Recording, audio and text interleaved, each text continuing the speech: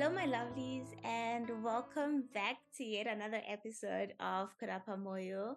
I am your host, Anne, and we will journey together to imagine the healing, pleasure, and joy of African women. Today's episode is all about that money and every good thing it can buy. I am joined by the magnetic somatic practitioner, a magician, a lover, and to me, to me, welcome. I'm so excited to have you here. I'm so excited to be here and to be described as magnetic. That's like my favorite description. You are. Um, yeah, I would like to take this moment to just invite you to introduce yourself in the way that you're showing up as right now in this particular moment. Amazing. Well, hello, dear listener. My name is Dumi. I am a magician, a somatic practitioner, and I do a lot of work around money and healing money wounds and trauma around money. Um, and I am a lover. I always describe myself as that because, like, I love love. I feel so strongly about the power of love to change and transform the world and our society, and that like love heals everything. People will say this often, but the depth of it when you really understand it is immense. And so that is who I am right now, always transforming though, so in a year it might be different. Uh-huh. No, I absolutely love that. And so could you then share what inspired your journey to healing your relationship with money and extending that work to your community? Yeah. Um, so my journey started when I was, training in different healing modalities and kind of preparing to step into my role as a somatic practitioner, a coach, but more generally just a healer. Like I knew I wanted to do healing work. I knew that that was an important part of my life path and my life story. And so I was like, okay, let's do that. And and I trained and did all my years of studying, and then I had to open my business and actually ask people for money. Novel concept, business, money. And I was always someone who, like, in college, I made fun of my friends who were in entrepreneurship classes. I was just like, ugh, losers, capitalism, blah, la, la, la, la. I was like so anti money and so anti business and so anti entrepreneurship. So it was really funny to like find myself in this position where I was running my own business. And then as I was doing that, I realized like it's actually really uncomfortable for me to ask for money. And I continually undercharge, I continually devalue my work. I feel like I shouldn't even be making money, I shouldn't even be receiving money. Like I just realized that there was all this hidden content underneath my relationship with money. And then I started to realize like, oh, a lot of it is inherited. I grew up in a community of artists and activists and healers, and like in these communities there can be a lot of kind of reference like the starving artist archetype or like the martyred healer archetype. And there's this sense of like give and give and give, but don't allow yourself to receive. And I was like, I don't want to do that. And so then I started doing money work inside myself first and foremost. And then I realized that, like, holy goodness, I was going to swear. I'm making a lot more money now. And it made me realize that, like, there really is something to doing the internal work, which can shift our external realities. Mm. Yeah, and you mentioned something about having trauma around money. So what does it mean to have like that wounded relationship with money? Yeah, so all of us have trauma around money. Like, congratulations if you're listening to this. You have trauma around money. Like, yay. And this is because of the society that we grew up in. Like all of us grew up and were raised under capitalism and under growth. Just want to make sure we're still together. Growth, growth, growth. Um, and and specifically economic growth, like measured by like GDP and all these things. Like that's such a big part of capitalism. Just more and more and more, expand, expand, expand, take more resources without living in harmony with the earth. And most of us also living under capitalism grow up with some level of scarcity around money. So we see our parents stressing about money, we see our community stressing about money. Like we very early on, this is for the vast majority of people. There are some exceptions to this rule, but even if our parents are wealthy, they can still stress about money. Like we live in a state of chronic stress. There are billionaires who stress about money, and there are people who have like less than $100 in their bank account that stress about money. Like it actually isn't about the external circumstances. It's a nervous system state of constant anxiety and scarcity in relationship to money. um, and that's just the playing field that we're all in because of how we've seen money used, because we need money for our survival. So of course there's charge in our bodies about like having to get that money. Mm-hmm. And then that means that we inherit all kinds of messages about how we should be in relationship to money. Like I should always be stressed, or I should always be wanting money, or I should always be saying that there's not enough money. Like whatever that underlying story is that we have about money, it moves with us through our entire lives. Yeah. And I mean, you mentioned something about capitalism, which like leads me to ask you, can I be against capitalism and still have a good relationship with money?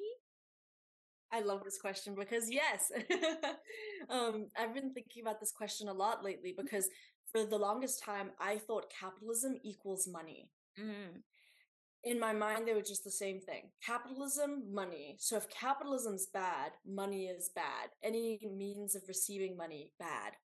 And money has existed long before capitalism, in the same way that markets and trade have existed long before capitalism.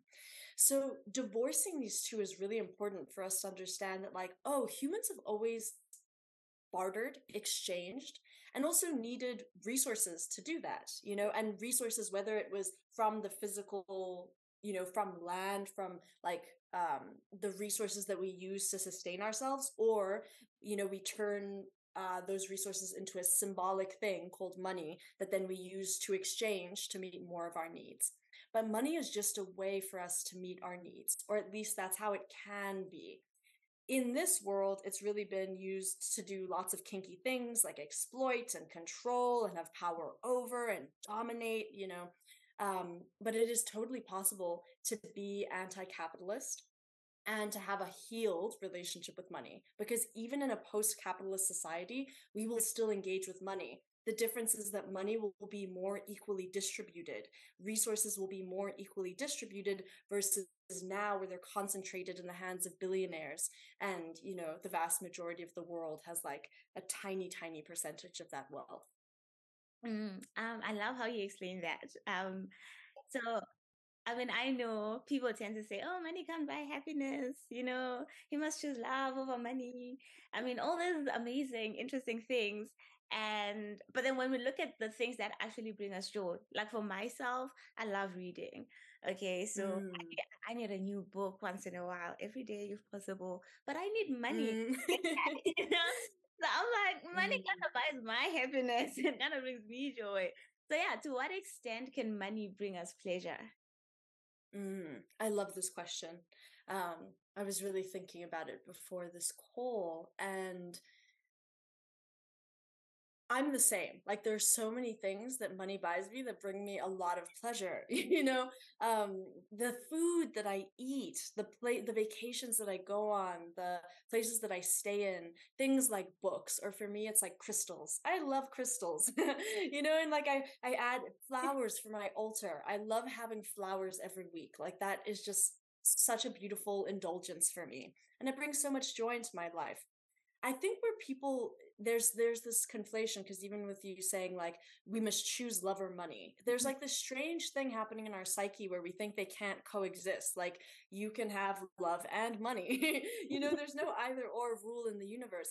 But because we've seen people exploit, and I would say that this is really a consequence of patriarchy, because like under patriarchal capitalism, there's this emphasis on accumulating resources. And specifically I would say for men, because that's like the height of power in patriarchy. Men must accumulate resources and choose. There's this wonderful quote that someone said, and I can never remember who it was, but they said, under patriarchy, men can have love or power, but not both at the same time. Mm-hmm. And I thought that was so fascinating because it's not actually, men can have true power within themselves. We can all have true power within themselves. But it's as Bell Hooks said, you can't dominate and have love at the same time because love can't coexist in context of domination or abuse. And so if we're using money to control and dominate, then we will have to choose. But we don't have to choose that relationship with money. We can actually choose to be in a really loving, reciprocal relationship with money where we honor the changes of cycles. There's periods of growth, there's periods of constriction, whereas capitalism only wants there to be growth, like it can only be growth, never constriction. Um, so we can learn to be in harmony with the spirit of money. And then money can come in to support us, right? Like books bring you so much happiness. So money allows you to get books. Massages bring me a lot of happiness. Money allows me to get massages. Or organic food brings me a lot of happiness. Money allows me to buy that. But as long as we think that money itself will bring us the happiness, then we're mistaken. Like you holding or me holding these gold coins, these paper notes in my hands, that isn't going to fill me up. But what I can do with money could very well bring me joy, pleasure, happiness, and, and support, right? Security, especially in this world where money can buy us food, shelter, safety, healing support, um, and things like books, just to feel pleasure and learn. Uh-huh. Yeah. No, that's exciting. So I'm on TikTok, yeah, and I come across Mm. videos of people saying, "Oh, I manifested my ex back into my life under this moon phase and got a paper, pen to paper, and all of that." Can we Mm. manifest money as well? Because You said, I'm trying to figure it out. We absolutely can. mm, But what people, I love like what is the word I'm looking for? The increase in conversation around law of attraction, manifestation, like it's entering our collective consciousness in a bigger way than it ever has before in Earth's history, as far as we understand Earth's history. So like that's amazing. And then we can go on TikTok and have these conversations about manifestation. What people get wrong about manifestation is that it's just sitting here and being like, I am wealthy, I am wealthy, I am wealthy, I am I'm a wealthy. billionaire. And I'm a billionaire, I'm a billionaire, I'm a billionaire. And like if that works for you, amazing. But what I find with a lot of people is that when they are doing all of that attracting work, they're not looking at their personal shadow and how their personal shadow is saying, I don't actually want to be wealthy. So people just use manifestation, which in magic we would call a coagula practice. Mm. So if you think about like a butterfly, when it goes through its cocooning phase, it starts as a caterpillar, it goes into the cocoon, it becomes goop in the cocoon, and then it reforms as the butterfly. It coagulates. So manifestation is a coagulating practice. It's a way of bringing the goop together. But if you don't dissolve the goop, you're just using the same content that created your past reality. So it doesn't actually change all that much. So in magical practice, then we have work that we call solve, which is to dissolve. You need to do the dissolving work first. And that's where this like money trauma work comes in, because you're dissolving the past beliefs, the past conditions, the past embodiments that you had around wealth so that you can recoagulate them into a much more healed archetype and blueprint for wealth that will attract more money. But you can definitely manifest money. Yes, it's just that you have to do both phases. um, yeah. And a great resource that I would just recommend for you and for everyone listening is the book Existential Kink by Carolyn Elliott. It is an incredible book about manifestation, but from a shadow perspective, so that people can begin to actually do the solve work. And dissolve before they recoagulate into their wealthy reality. Um, that's awesome. And I mean, I think just like with any healing journey, you can't like undo like 20 years of learned trauma overnight and all of that. So what are like common blockages that people face when trying to heal this specific relationship with money? Because we don't hear a lot about healing, like someone healing their relationship with money. It's just, oh, you used to be Mm, poor, and now you have to just shift into working towards getting money. But no one talks about our thoughts and yeah, how we relate to money in general. mm. Amazing question once again. um, so what I would say, the kind of the main block that people are going to face when they're healing their relationship with money is that everyone has a set point. Mm-hmm. And your set point is essentially based on your cultural conditioning, your family of origin, what you've seen around money growing up. That's going to be like your bar. In some ways, it's your ceiling. Mm-hmm. That's like you'll let yourself get up to that point, but anywhere above that point, it feels weird, unsafe, unknown. You don't know anyone who's done it. You might have concerns. Something that comes up for people a lot is fear of being different from the communities that they came from. So now, if I have so much money, then more money than my family has ever had or than my community has ever had, will I be seen as a sellout? Will I be seen as bad? Will people want me only for my money? Will people stop seeing me as a whole complex person? Mm-hmm. So all this stuff happens, and then we get afraid, and then we say, I'll just keep myself here. I'll just keep myself here. And so the first thing that I would say for people to look around at their money blocks is literally to look around you at your family and at your community, at the people closest to you, and say, what is their relationship with money? How much do I see them allowing themselves to earn? That is very likely your ceiling. It doesn't mean that you can't break past that, but you have to know that that's the place that your body feels most safe, and it's the place that you're going to keep coming back to. So I would say like that is one of the biggest blocks.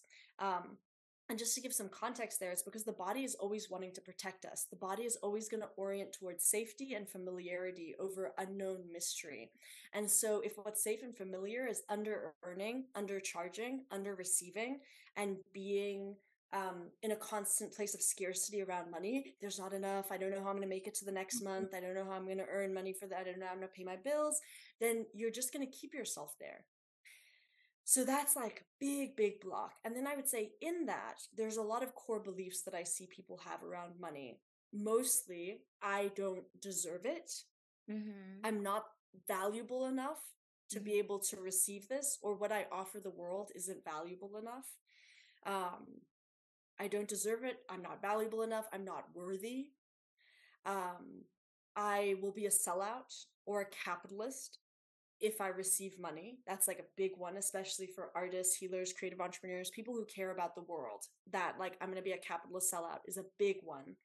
Um, I'm going to be disconnected from my community, right? Because this one I want to give some context to. This is actually one of the biggest blocks I see around money because we're used to bonding with each other over scarcity. Ooh. We don't realize this, but Backing we're up. we're bonding with each other over lack, over that feeling of not being able to know how we're going to get to each month. All of these become like these beautiful rituals of community bonding.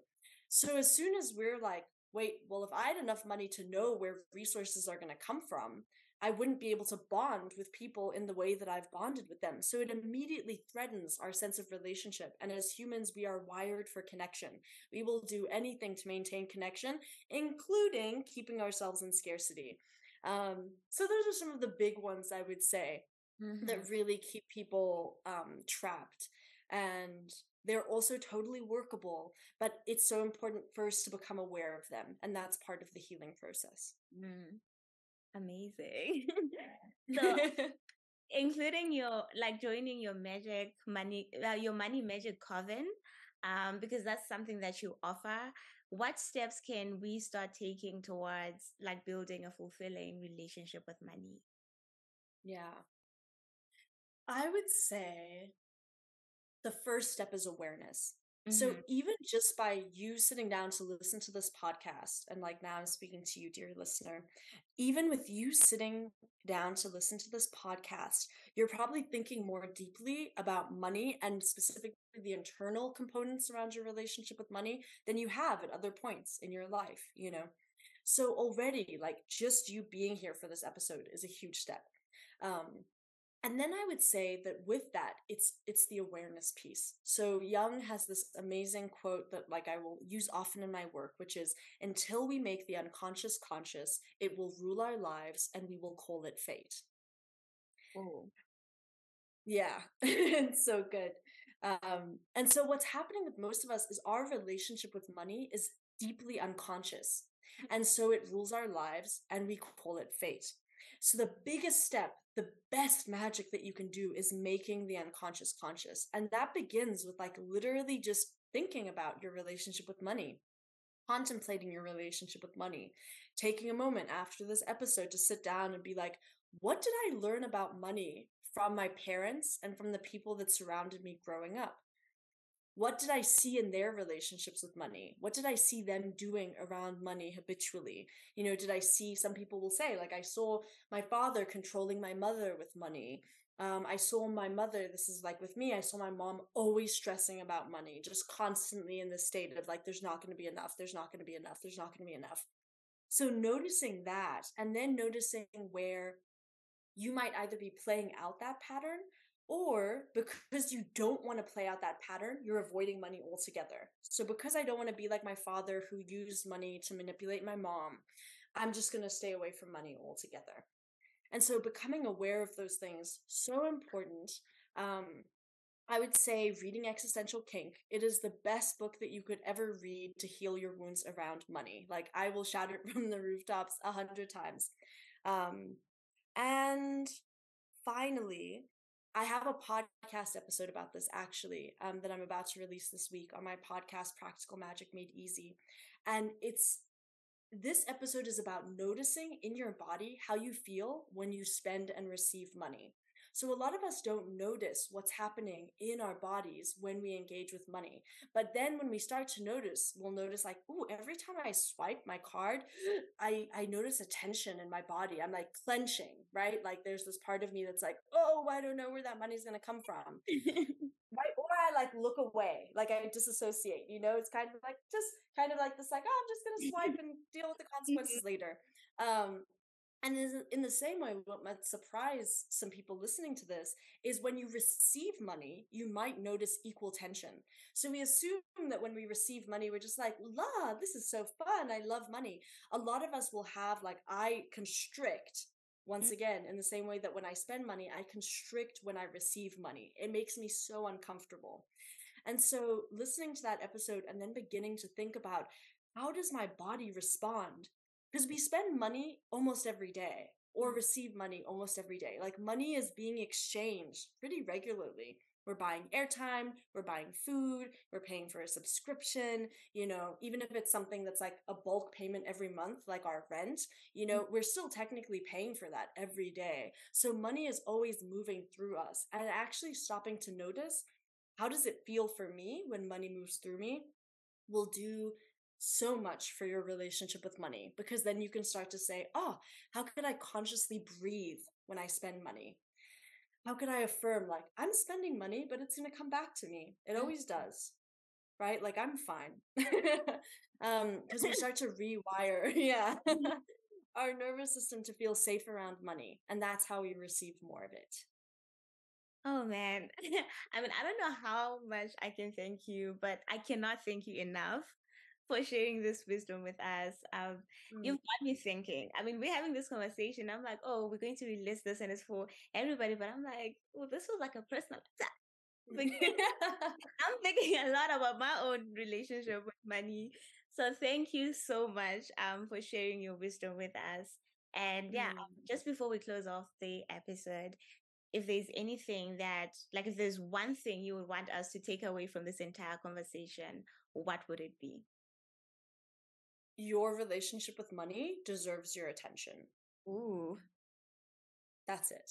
perfect. Yeah. So yeah, I mean, thank you once again for being here. You've been an Mm. absolute delight and super grateful. And I can't wait for everybody to listen to this. Yeah, me too. Thank you so much. Thank you for listening to today's episode. As always, please don't forget to follow us on Instagram and sign up for our monthly newsletter. And if you feel led to, support the work that we do by buying us some coffee. Have an amazing day and see you whenever you hear from us.